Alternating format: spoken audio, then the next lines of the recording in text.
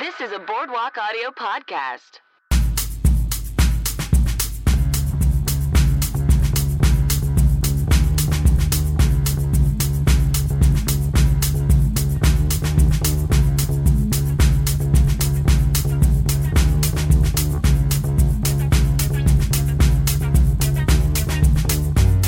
Welcome to I Will Watch Anything Once. I'm your host, Mark David Christensen.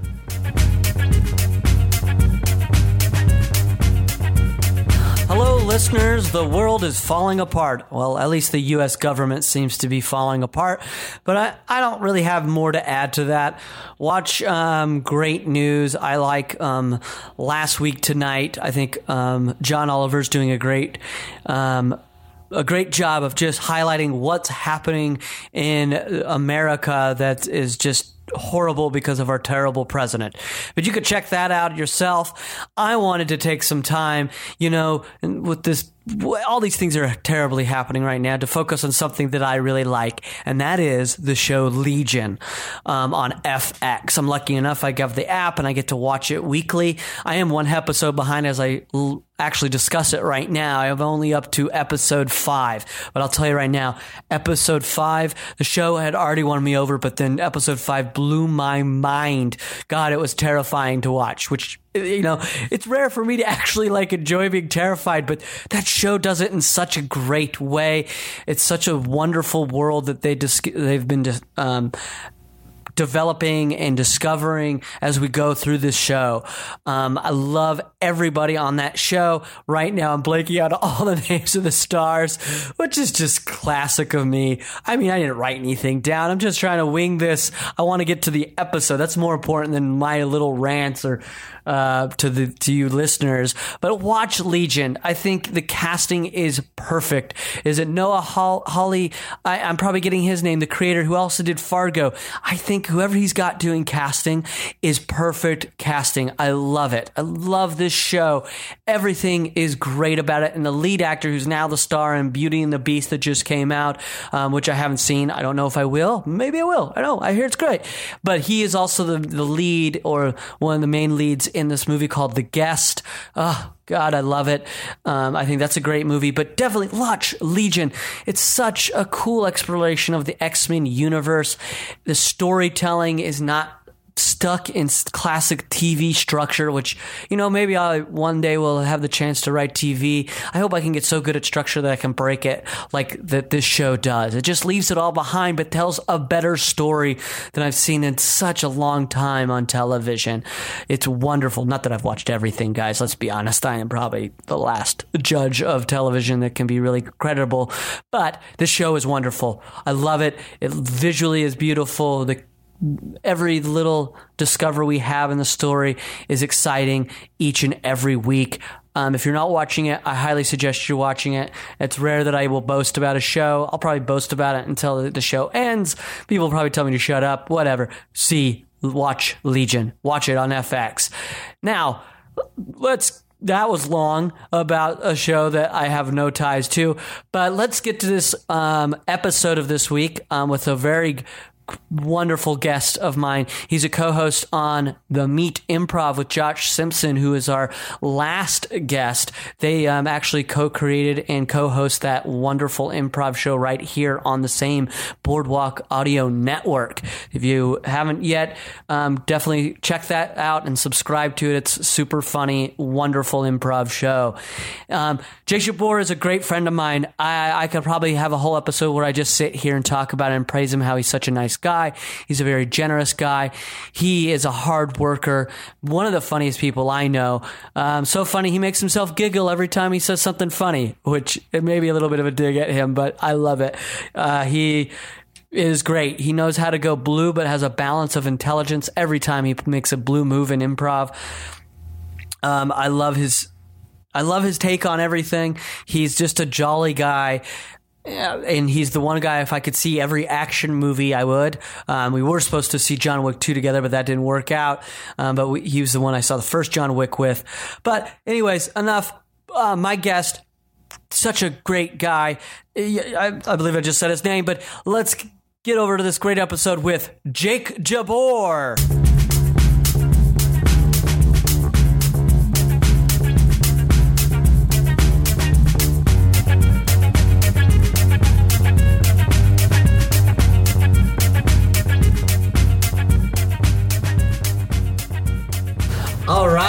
I'm here with Jake Jabbour. Oh, hello. Hi, Jake. Hi, how are you? Great. Good. We just watched the movie The Heartbreak Kid, not the original, the remake. Yes. By the Farrelly brothers, starring Ben Stiller. This afternoon into the evening. Real quick, Jabbour, since you're the only out of the two of us, you're the one that had seen it prior to today. Yeah. Give us a quick synopsis of the movie we watched. Oh, just like a summary of it? Yeah, just like a summary. And feel free to spoil things. It's okay. Ben Stiller plays like a hopeless romantic who falls in love with Malin Ackerman. Then they go down to Mexico, and it turns out that he may have rushed into the marriage. He had to marry her for legal, like, to help her out. And then you discover that she's got all these, like, quirks and stuff that makes her hard to handle. And then he meets a new woman, Michelle Monaghan, and falls in love with her. And it's about him, like, trying to figure out what to do. And then there's, like, rumors and classic miscommunications, classic Farrelly Brothers, like, slapstick stuff. He ends up with... then he breaks the news to Malin Ackerman, but Michelle Monaghan doesn't want him because he's a dirtbag. He tries to get her back. He fails. She comes. He gets one last chance, but he fucks it up. Yeah. That's it. That's the entire movie. If you're listening and you don't want to watch it, Jabbour just gave it all to you. No, that's not true. You see it. Yeah. Great. Before we get into really talking about the movie, I was about to say the meat of the movie, and it was almost like it felt like it would lead into your podcast. Great. We'll watch a movie and then improvise off of the scenes of the movie. Yeah, that's what we'll do. We'll get to the meat of it, which everybody should listen to your great podcast. Oh, thank you. But I reached out to you. This is I think the second or third one that I've actually reached out to somebody that I know you are, like, instead of asking you to, like, come up with a movie. Yeah. I heard you already I've heard you on another podcast that I was a guest on as well talk about this movie. In defense of this movie. Plus, before even that, I knew that you liked this movie, and it's a movie I'd never seen just because it just looked terrible in the trailers. Yes. But you have said multiple times how much you liked it. Yeah. So, if, without my context of why I asked you to be here, in general, why would you want people to see this movie? Oh, boy. Now I don't think I do. That came up talking on the other podcast with Joey. Joey Burgeon? Yeah. Oh boy, it has not aged well.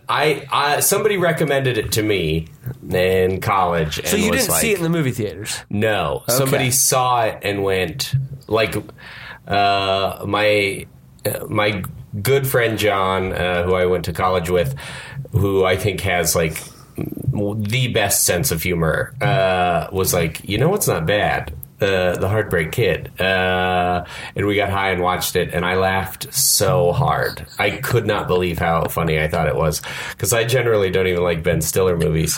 Why do you generally Farrelly Brother movies. Yeah, why do you generally not like Ben Stiller movies?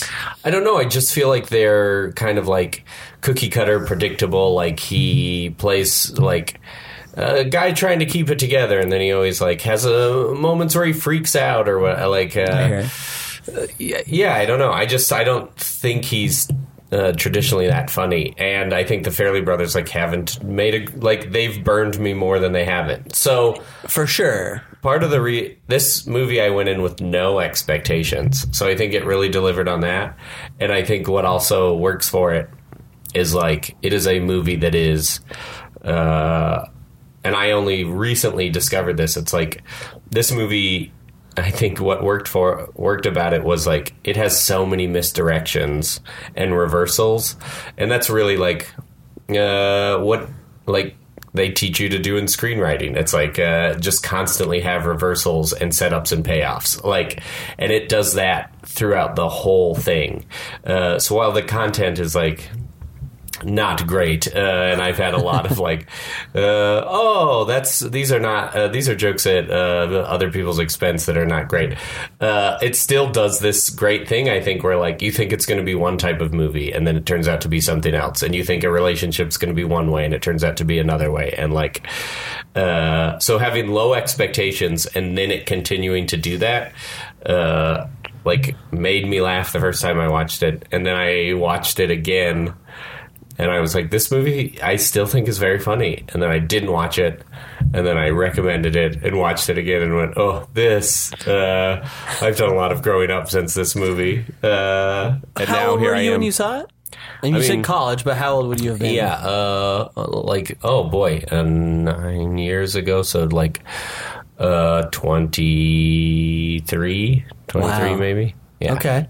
But I think at like 23, like we're still sort of figuring out our sense of humor, and we might be open to more. And you maybe just haven't had life experience yet that like That like was opens definitely you up. it. Yeah, like because I can look back and I'd probably like And it was just like that was definitely it. I didn't have life experience. I didn't have perspective or any of the things required to go like, this movie is made for like white dudes in a college. Like it is a very white movie. Like when we were watching it, I almost made a joke about it, but I was like, I don't need to. I think we both get it here. We're two white guys. We acknowledge there's so much white in this, other than Carlos Mencina, who I think who's made up to be very stereotypical with his mustache and it's everybody's white, right? Like I can't think of another other than him. No, who the other diverse cast members in this? There are none. It's terrible. It's terrible. I mean, the closest you're gonna get is that Ben Stiller and his dad are Jewish to diversity, right? But it's like, but you're like, you're white. Yeah, it's terrible. And I think I don't know. Unfortunately, I think it's reflective of movies of that, like, reflective of how much things have changed in the last 10 years or something, which is like a positive thing. But it's like, very positive. I was like, are all Fairly Brother movies like this? And I was like trying to think of them, and I was like, yeah, I think they kind of are. I think you're 100% right. Dumb and Dumber. There's no real diversity. Yeah, there's something that. about Mary. No diversity in that. Shallow Hal is about. I mean, half that movie is just fat shaming. Like that is what it is. They try to come around on it, but it's like it still is. Yeah. But even their like approach to like. And maybe this is a knock on them. Sorry, Farley Brothers, if you're listening to this. I doubt that you ever will. Yeah. But so you could take a knock on them. Their big calling card for a while was we're open to like what we perceive as the mentally ill or mentally handicapped. What we would label as that. And they were like, we're going to put those people in our movies. Like that's what all of them were like. Shallow Hal's friends were all that. Yes. But you really you break it down, and you're like, it's still all white. Yeah, that's kind of a weird thing. Yeah, they did. Yeah, Me, Myself, and Irene, I guess, has a... Oh, that's true. We have the Black Bridget. Which is like... and his three sons are his three black. sons, who are funny. Yeah, they do a very bad job of it, and I will. We have to acknowledge it. Yeah. I mean, that's why maybe that's purposely why in that... Did you watch the last HBO's Greenlight? Yeah. And how to, like, maybe there's a part of it that thinks that, like, behind the scenes, maybe producers are like, you know what we do? We bring the farther ones who've really never cast diverse. Yeah. We bring in, what's her name? The producer, the black producer. Iffy, yeah. We bring her in. She's clearly going to want, like, maybe I can honestly see HBO producers going, yeah, that'll make a good show. Let's do that. Yeah. I mean, they could be. Because those guys, they could, they could do a much better job. Everybody could now. Everybody could. Right. But, great. So, you want people to see this in a sense just for like, almost like, even though it has its flaws, it has have some, like, for you, or in general, not even just for you, because we'll get to it. I laughed a lot in this movie, and I thought I generally set myself up to think I was not going to laugh at this movie at all. But it has the merits of like tools to maybe borrow from to make a successful, like you said, screenplay or a comedy. Yes. Yeah, I think so. I think I was watching it today going like, oh, you know what? The way in which it heightens a joke is very much the way in which I write sketches. Like, I just realized that today, that I was like, wow, I was probably like, because I guess I was just out of college or something, but it's like I watched this movie at a time when maybe I was more like, I don't know, like, you know, like when you're in college, you're more mindful of like taking in a process, and then you're like a sponge. Yeah, investigative or inquiry based. And it's like, I must have watched this at a time and I was like, oh, you can take a joke and make people think it's going to go this way, and then you go this way with it. Or like, here's where you think the boundary or the limit is, and then you push beyond that limit. Like, and you are like, and I mean this as a compliment. Sure. I knew as soon as I said, what? No, go for it. I can't wait for a compliment. I think you are. This is what I find like fun as an improviser, because we've improvised now for several years. Yeah. You do that.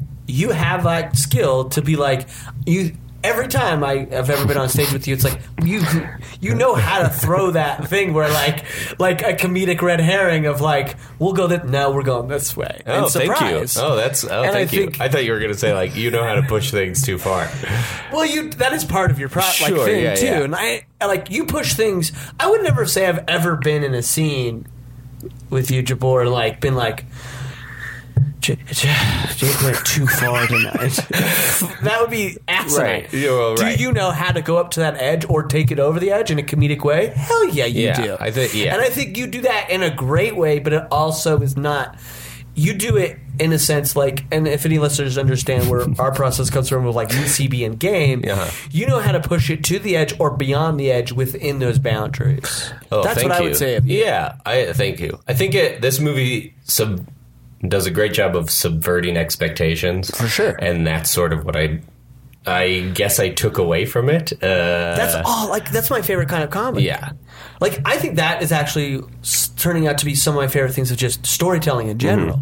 Like, I just recently, because we're recording this in the middle of my, like, 31 days of to scare Dave. And I'm watching scary movies every day, which is really daunting, actually. Not the scary part, just trying to watch a movie a day is hard.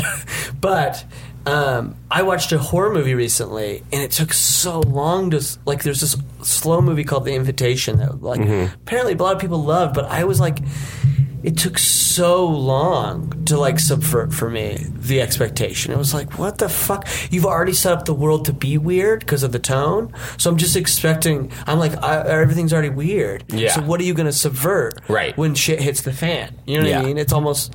So I think you're right. I think this movie does.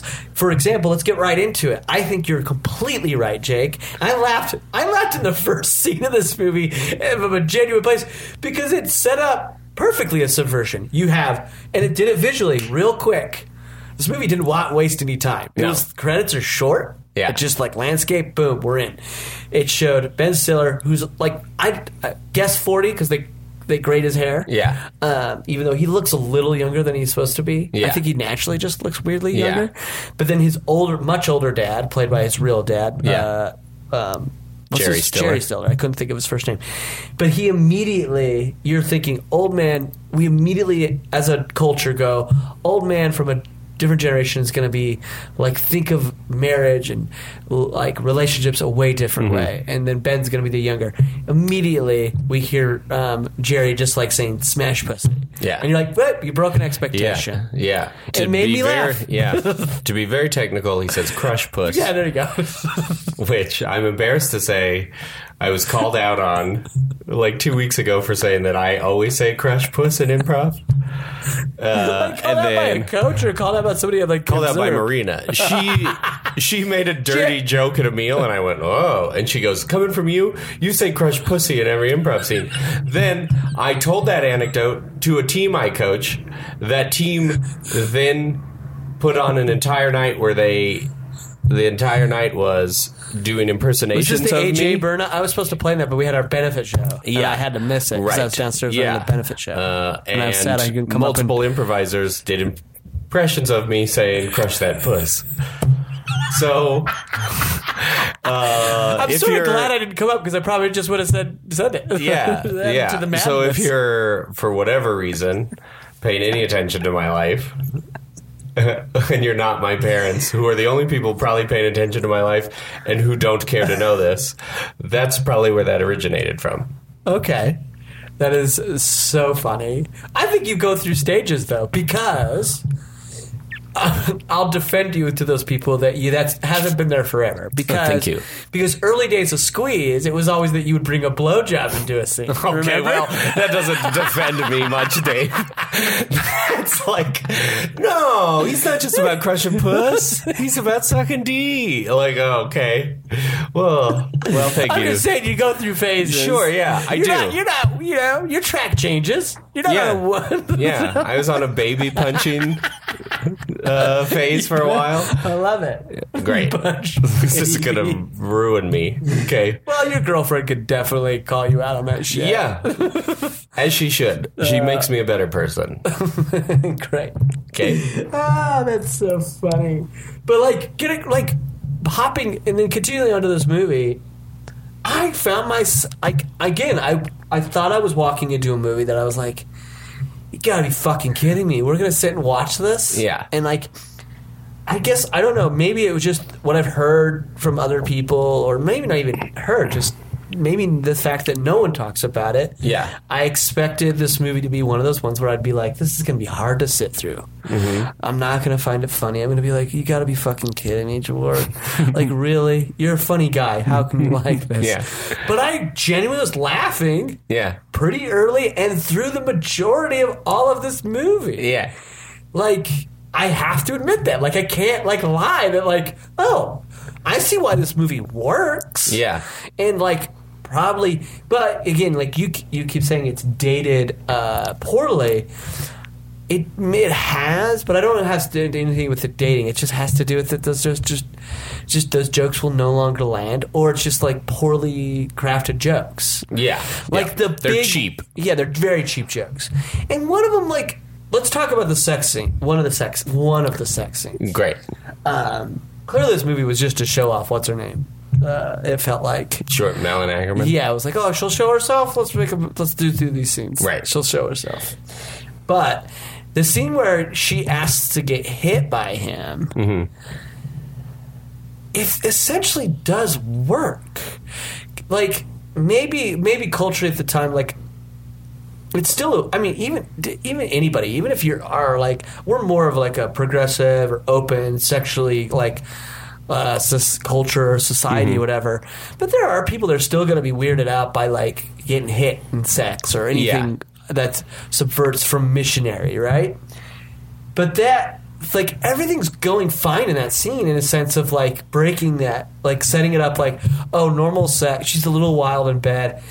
There's expectations even with that to the point where she's hit me, and he's like, no, hit me. I feel like there's enough there, right? There's enough to play. Yeah. And I think I even turned to you in the middle of this movie. I was like, well, the scene worked until they dropped faggot. Yeah. That's where it's because I'm in my brain, I immediately go, I bet you plenty of guys can kick the shit out of each other in sex. Yeah. That has nothing, and it's almost a little bit in the little girl thing too. Yeah. But it's that's not the weird. It just feels like they're off on what's weird about her. Yes. Yeah. She doesn't want to have sex. So you think she's she says she wants to wait. Sex is an important thing.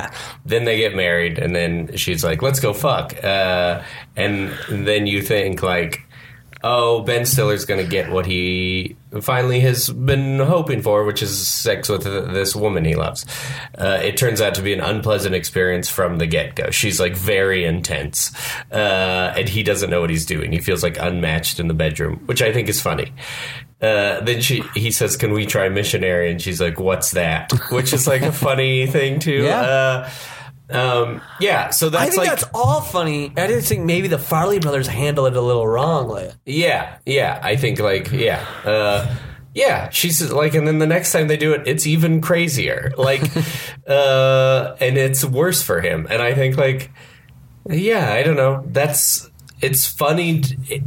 I don't know. It could be a funny one-time joke of like, we made you think she was this kind of person. She's this kind of person. But they do it multiple times in multiple aspects. How she is in the bedroom, how she is like with her occupation, all these different things about her. Like even like you meet her and you think she's getting mugged, and then it turns out that the crazy guy was her boyfriend. Like all those, like, I like that you learn this stuff when Ben Stiller learns it. Like, I think that's very fun. I think that's what makes this very fun. Yeah. Have you? I want to back up to that scene where the reveal of her job and her past boyfriend, because I actually found that scene very funny. Yeah. And I found that information very funny. Yeah.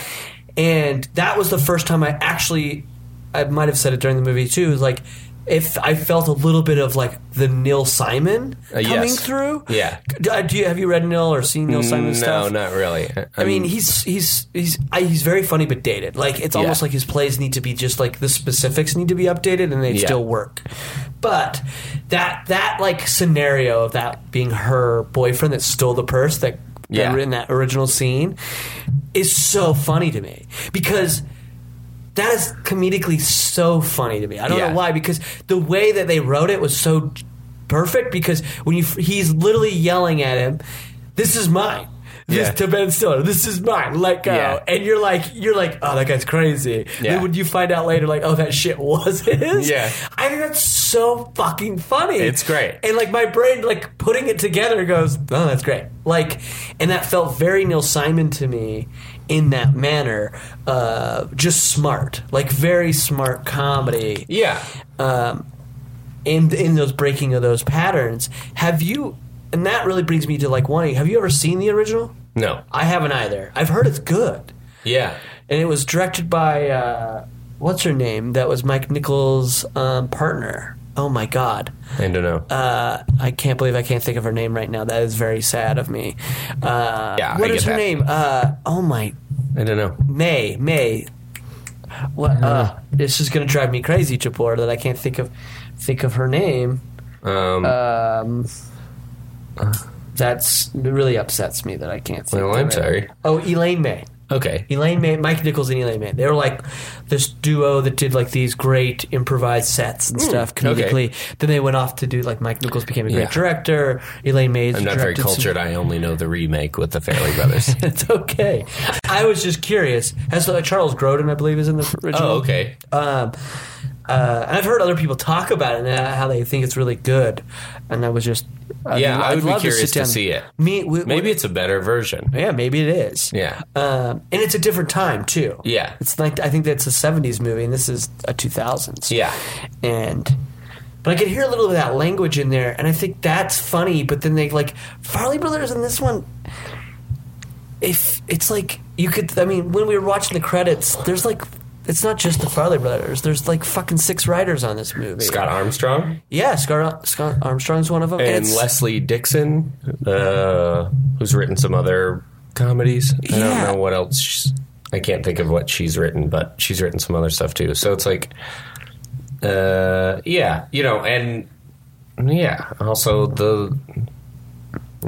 I don't know. Well, what I'm wondering too is like, how much did they really, Farley brothers, sort of just plug in their own weird shit? Because there are moments that just don't work for me. Sure. To get in the way of the actual, like, the story of this, I actually think is really funny and sort of actually something that's universal. A guy that can't, like, gets into something and then wants something else is universal. Yeah. I don't think that's a bad thing. Like, this movie sort of ends up, because of the Farley brothers, making Ben Stiller by the end, like, you sort of are like on this weird, really thin line of like, are you just a fucking monster, man? Are you just a piece of shit? Yeah. When I think genuinely, if you do this movie sort of right, even if you were to change the sexes, if you were to remake Heartbreak Kid and make it that it was a female lead, I think it would work. If you really just play with the fact that that's a normal fucking reaction sometimes to have. Sure. That we all go through. Like, I have this, it's working well, but what if I had that? You know what I mean? Yeah. And then this is a character that won't. Right. That jumps rather than fucking just goes, oh, I chose this. Yeah. Does that make sense? Yeah, I think so. But they sort of lean in, and I think that's a little bit of the Farley brothers plugging a little bit of like their jokes go just so either crude or just their slapstick sometimes doesn't make any fucking sense in this. Yeah. Like in the love scene where they're falling in love, Ben and his wife. Yeah.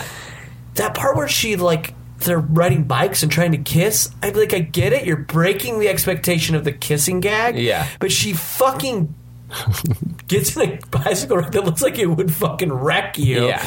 But then she just bounces back and you're like, where does this slapstick move fit in here? Yeah. I think that they subvert the expectation in that scene because this was like coming after Ben Stiller was sort of like playing like so I know what you're saying. Idiot. Yeah, like, he's been the idiot. Like there's something about Mary. And like he's typically, his female co-star is like the straight person to his weirdness, right? So like this.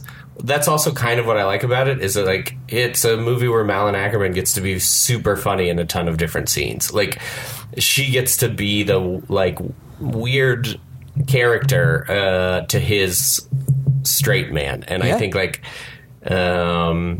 you don't like I like that it's not like these like I don't know, like sometimes they make women in comedies like they're no fun and like they have to put up with these dumb men, and I like that like he gets wrapped up in that, like you think it's going to be that kind of comedy sort of where like he's a hopeless romantic who keeps fucking up, and it's like they get to Mexico and she can't stop singing. She's singing like 1,000 different songs, and she's bad at math, and she like snorts apple juice. Like those things are very funny to me, and I think she does a great job with it. So I like that part I agree with you, and I think that does subvert that, and I think that's what kept me in is like breaking those expectations. Yeah. I think the reveal of her being, I want to talk about that reveal of being math is really funny. Because it's not like, oh, I do math bad. It's that her justification for looking at two old fucking people and going, that's going to be us in 10 years. Yeah. They're clearly in their 80s, possibly 90s. Yeah. I thought that was such a funny joke. I hope it's more than 10 years. Sorry, I'm really bad at math. Yeah, it's like, it's nothing, that has nothing to do with math. Yeah. Like, that's just like common sense. Yeah, it's really funny. So funny to me. And it had moments like that throughout the whole thing that I thought were funny. Yeah. But again, I have to like I have to actually pull back, even as much as I try to criticize the Farley brothers, that they just play in extremes. They play in huge strokes. Yeah. Because you look at the Cordry character, he's just playing that typical I'm a guy that bends down for his wife. Yeah. I don't think Farley brothers are intentionally going, that's how all marriages are. Right. I think people can walk away that want to, that think that is what they're trying to do, but I don't think they're trying to do that. They're just saying, we're going to take this thing that we've seen in life, and we're going to throw it to a comedic extreme. Yeah. I think, sometimes I just don't think they have a take on something, and it just feels like an easy joke. Oh, for sure. And it's like, I think if you go back and watch South Park, which also pushes things to extremes, South Park has takes on things. Like, they have taken an idea that's unique to them and like says something, and I think early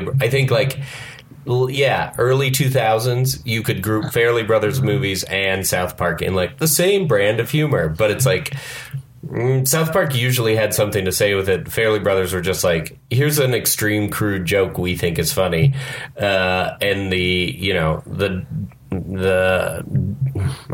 bummer or like the thing about it is like, the Fairley Brothers movies don't really hold up because they're like, well, what the fuck is this except a tasteless joke? Whereas like South Park, I think like still has some value in those early episodes. Yeah. Yeah. So there's a lot, like, watching it again, I was like, oh boy, I have really come to have some realizations in my life. And, like, I'm, like, in it, there's a part of me that's like, oh, there is an upside to watching this movie and going, like, those jokes are not okay to make. Because it's like, now I know that. Now I have that knowledge. But there are, the style, the structure with which the movie is written, I think it far exceeds the structure of most comedies I've seen in theaters. Like, of recent. Like, what was the last comedy you saw? Or last I saw comedy? Popstar. How was that? I didn't see okay. It. Okay. It was okay. I didn't think it was great. I saw The Brothers Grimsby, which was fine. I watched.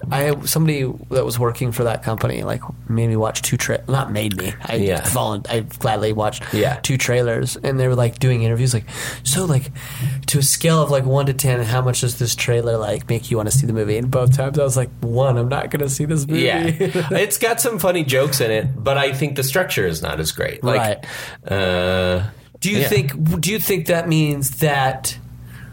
Similar to Farley Brothers, like these people making these comedic movies are just going for the cheap jokes throughout to try to keep the movie going, and less of like a story, and then punching it up. So it's like, great, we have this comedic structure that's breaking, like you said, expectations. Yes. They're just weaker in that kind of regard. I think so. Yeah. Cool. What was the last comedy newer that you saw that you thought really did that? That did a good job? Yeah. Because I don't think I see enough comedies. I really don't. I mean, I've been... Yeah. Boy, I don't know. I do not know. I don't know what era that comedy's been going through, because we've gotten so dramedy. Even Louis. Yeah. And like things that are getting praised are dramedies, right? Yeah. Brilliant. Dramedy, though, right? Yeah, I think so. Yeah. I mean, there's a lot of television I watch that I think is very funny. I think... but movies, like a good movie that's a comedy, like of recent. Mm-hmm. Oh boy, I don't know. I'd really have to think about the last one. I was like, that was fucking great. Like, it surprised. Oh, Spy. Spy was they subverted Spy it. Was awesome. I thought Spy was so funny. Great. There you go. Well, go watch Spy. Go watch Spy. That's what this is for. Spy bored me. Really? Yeah, I got it, but I didn't like. I find Paul Feig's direction. Mm-hmm. I find the people he puts on camera, I love. Yeah. Like, I'm like, oh yeah, fucking Melissa McCarthy, you're funny. You're always going to be funny. His direction bores the fuck out of me. Sure. It just feels like his camera doesn't have a point of view. Yeah. And I'm not saying, and I want to put that though, that I don't think you have to have an extreme point of view. Like, I don't need everybody to shoot your movie like Edgar Wright, or Quentin Tarantino. But I feel like I want a little more. Yeah, like I think his movies they lack. It's just too many people in front of the camera that he's pointing at and going, "I'm taking pictures of you being funny," but not like getting in on it. Yeah, that's all I want. I get that. So he always gets me halfway. Sure. That makes sense. But yeah, the people in that movie were very funny. Yeah. I thought. Mm-hmm. I thought they were funny. I agree. Yeah. I agree. Heartbreak Kid. I'm trying to think, like, what else we get, like... Yeah, like, wow. Like... There's some insane the classic setup that we were laughing about. And like the classic setup that like early on in a wedding he makes a joke to some kids because he was put as a single man in pretty much the what was called the singles table. Yeah. Early homophobic joke, by the way, fairly early. Yes. In this movie at the wedding with the mistaking a gay man for the but then they subverted it again by like, of course the wedding planner, it was gay. It's just he picked the wrong gay guy. You're like, oh boy. Yeah. Oh boy. It's not great. Don't double down. Yeah. Just don't make the joke. Right. Yeah. But then the joke is that, so he sets up to these kids that he is like, yo, my wife was killed by an ice pick. I'm not I'm not Yeah. a loser. And then he, of course, runs into these kids during this whole vacation in Cabo, and they start spreading their rumor. Yeah. that he killed his wife. Yeah. Or his wife was killed. Yes. By a killer with an ice pick. Therefore, that's where there's a misunderstanding between him and the woman he's met. It's not his wife. So He says he's married. They say they know. He's saying it because he's on his honeymoon. They think it's because his wife was killed. Yeah, I do. I mean, I think that's great too. That like every scene has a purpose for the most part. Yeah. It pushes. There's new information added. Yeah, there is no scene that's just like. In those montages, they're like heightening, but it's like every story is they're like slipping in exposition or like. Which I think is great. I think I think they're all idiots. Like, but they're like idiots and like, I think they're all selfish, except for maybe Michelle Monaghan. They're all like selfish idiots and, like, so I like that things don't go Ben Stiller's way. Like, I'm not rooting for him necessarily. I don't think you can root for him, right? Yeah, and I kind of like that it's a romantic comedy where it's like, I don't like any of these people. Like, but they're not necessarily malicious. They're just selfish. Like, I don't know. There's something about that's like, they're a bunch of idiots, dumb. No, I think you're right, and it is pretty interesting that they went for that. They were like, "We're not gonna, even if you choose to root for him, you sort of would say something about yourself." I'm not sure that's what the Farley brothers are at all going for. Most likely not. Yeah, but if you end up rooting for Ben Stiller by the end of this movie. It's kind of a commentary on who the kind of person you are. Yeah, just because he's the protagonist doesn't mean he's doing good. Yeah, the protagonist in a romantic comedy doesn't have to be a likable guy. And I think, now we sort of play with that assumption in comedies and television where it's like, Bridesmaids, she's got a lot of faults throughout that movie. Or you said Louis or any of those where it's like, oh, I'm watching this character try and find love, and this character is like, it's not like woe is me. It's like, oh, they're having trouble finding love because they've got a lot of faults. Yeah, which is fun. Yeah, I think it's a way fun. It's more, and it's getting just more vulnerable and to what we are. Yeah, showing really what stops us. Right. When we try to achieve something is what we already are carrying with us. It's not like an outside thing. It's usually like, oh, you're stopping yourself. I can relate to that. Sure. In that regard, what was I going to say? I just totally forgot there was one other thing that was a good point you made, though. Is that the end of this movie really just drives it home that he doesn't change at the end. Yeah. Our character does not, after, you think, which I think maybe is why one of the greatest jokes that we laughed at, and you said is your favorite joke of this, is that he's trying to get on a train with hobos, and they're clearly reaching out, giving their hands, guys giving his crutch to him, and they get him in the train car, they just beat the shit out of him and throw him back out. I love that joke. I think it's so good. I love that joke. It's so simple, but it's the best. It's so funny. And that sort of is that joke works in this movie really well because this guy doesn't change at all. Right. Life's going to kick the shit out of him, not let him get the girl. He's going to fuck up. And then in the end, it's like, oh, she's back in my life. I'll lie to her again. Yeah. Just to have it revealed, oh, I'm married to another person. Yep. And then I'll be, oh, we need to talk because this person showed up. Yeah. You're the fuck up. Yeah. Nobody else is fucking up around you. Yeah, he's a big fuck up. Yeah. Yeah. And it's a different fuck up because, like you said, they are subverting, rather than going with Ben Stiller being like, I'm trying my best and everything else is raining on me. It's literally if you really start from the beginning, nothing's raining on him. Right. Everything is going his way. Even if you break down all the crazy shit she does, yeah, I would go out on a limb and say, that's just shit you have to put up with. Yeah. People have their shit too. You're just an asshole that doesn't want to put up with shit. Right, yeah. And that's never going to happen. Yeah. I bet you, if you were to follow this through, Miranda's character would be as fucking weird as any of the previous men. Of course. Yeah. He'll never be happy. Yeah, you got to learn to be happy by yourself before you can, can't change other people. It's true. Right? Yes. We've really so in the end it was like Farley Brothers have taught us something today. Yeah.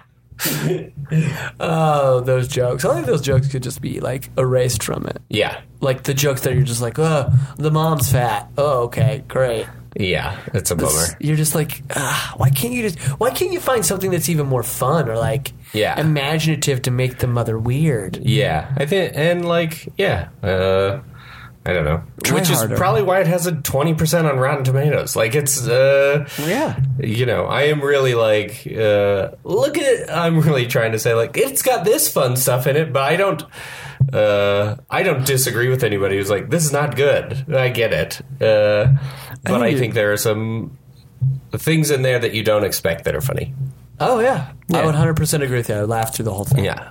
I genuinely had laughs that came from a good place. Yeah. Not all laughs of like, did they do that? Right. Yeah. Great.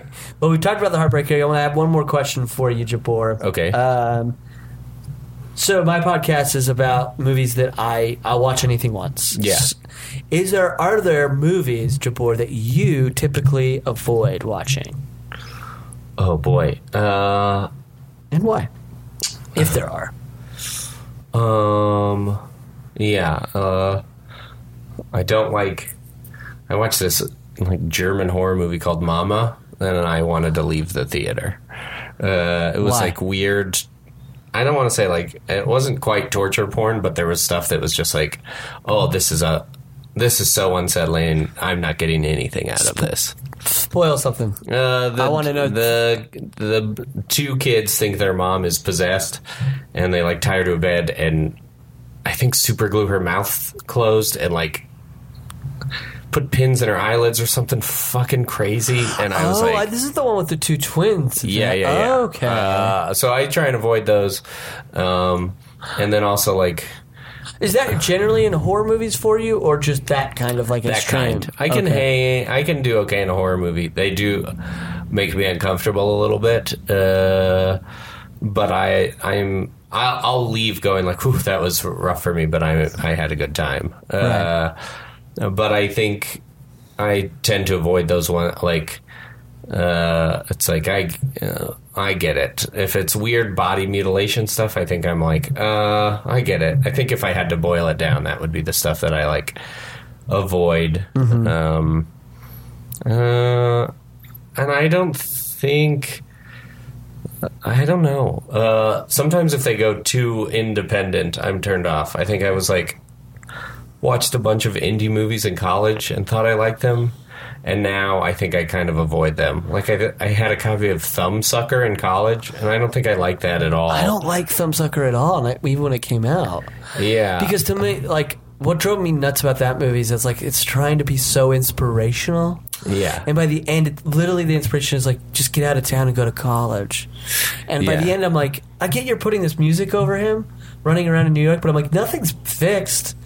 Yeah. There's no guarantee. What the fuck are you, like, what lie? This feels like a lie to me. Yeah. But I went on to, like, what's his name's second movie, Beginners, a lot, which is weird. Oh, I didn't know that was the same guy. Yeah. Beginners I cried through all of Beginners. So I wept. I cried in the theater through the whole movie. I'm a crier, which with is that weird. Movie too. For you? I don't know. You don't cry a lot in movies? I will. But I went and saw it with two people who had no emotional impact on really? them. And I was like, my cousin was like, somebody was like sniffling through that whole movie. I was like, that was me. I was like, why? I was like, I don't know. It's an emotional movie. It deals with a lot of I don't think I'll watch it again. Oh, really? I've watched it before. I've watched it multiple times. But okay, so what are back to the indie thing? I just want to know real quick, like, what are because I kind of included myself on the sector opinion, but what are those like tropes? If you have to name them, what are the tropes in indie movies that you're like, God, nah, too indie, like, or just like formulaic to an Indian movie? Too ambiguous, like too vague in what's supposed to be happening a little bit.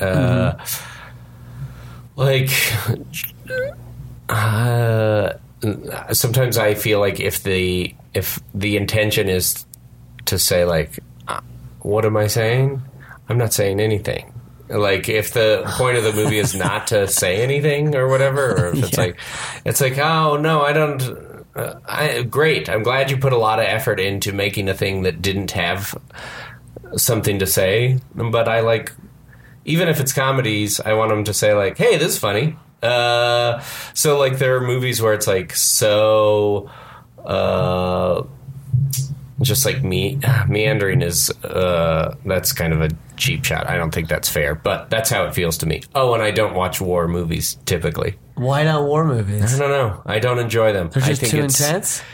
Even not that it's intense. It's just like watching like I love action movies, but that feels very stylized and fictional. Movies that depict like the world wars, I have no interest in seeing them. I think I can get on board with you to a certain degree on that. That I don't like a war movie. Like for some reason I can do Saving Private Ryan because they went out of their way to try to make it feel like what it was supposed, the closest they could get. But I'm not a fan of a war movie that then kind of brings in action movie tropes. Do you know what I mean? They start to show it in that weird. I'm like, action movie is fictional. Like it's a very fictional world, right? Yeah. Like I'm now in the mindset of like, if I watch an action movie, I have to like kind of brace myself and get on board that this isn't the world. It's not the world that we exist in. So if you bring in that fictional world into a war, I'm gonna be like, I'm gonna check out. I'm gonna be like, no, war is fucking gruesome. Yeah, it's too much for me. I get that. I can feel you for that. Indie movies, yeah. I don't get that whole like you gotta have a point of view. Yeah, I think so. Even if you're the dumbest thing, you gotta have some sort of like, this is why we said this. This is why we want you to watch this. Yeah. And nobody like, oh, I didn't say anything. If you're hanging out with that person, you're like, I never want to hang out with that person again. Right. You'd rather sit with somebody that had a clear point of view if you disagreed with it sometimes. Yeah. Great. Well, thank you. Yeah. Thanks for having me. Oh, it was a pleasure. Thanks for introducing the Heartbreak Kid. I think we have to do another episode sometime soon where we watch the original. Great. I'm in. Fantastic. See you then, Jake. Okay, buddy.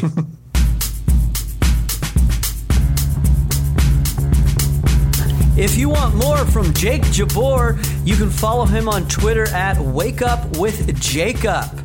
Also, you should definitely check out his wonderful show that he co-created and co-hosts called We're Gross with Gilly Neeson. It's a wonderful live kind of talk show, sort of like a late night but more adult talk show at UCB Theater. It's a monthly show, so definitely check out their calendar.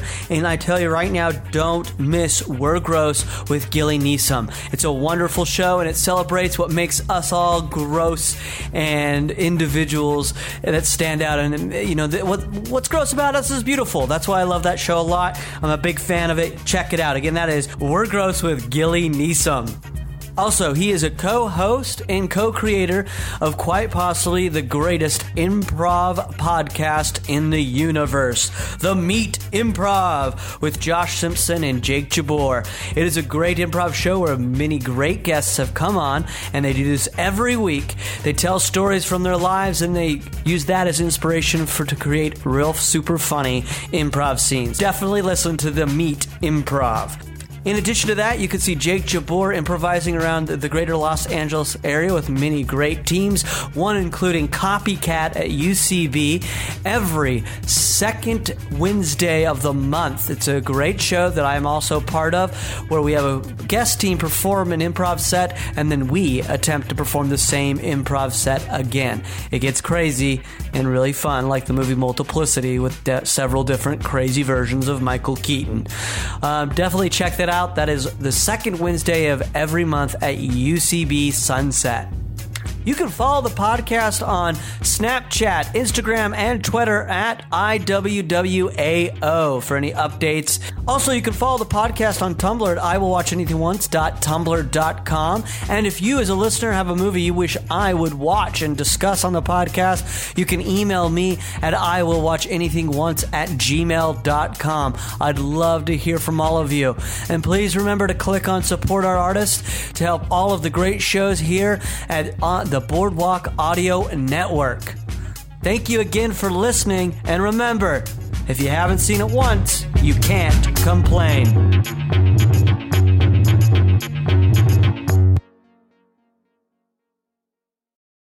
It's Mike Nichols, and she's Woody Allen. She's in the new Woody Allen series that no one's going to watch. Is no one going to watch that? I mean, I'm going to, because I want to watch it. I like Woody Allen, even with all the shit that has that plagued him, and accusations and faults or not faults, whatever. I see. I'm gonna watch it because I like his movies. I like his stuff.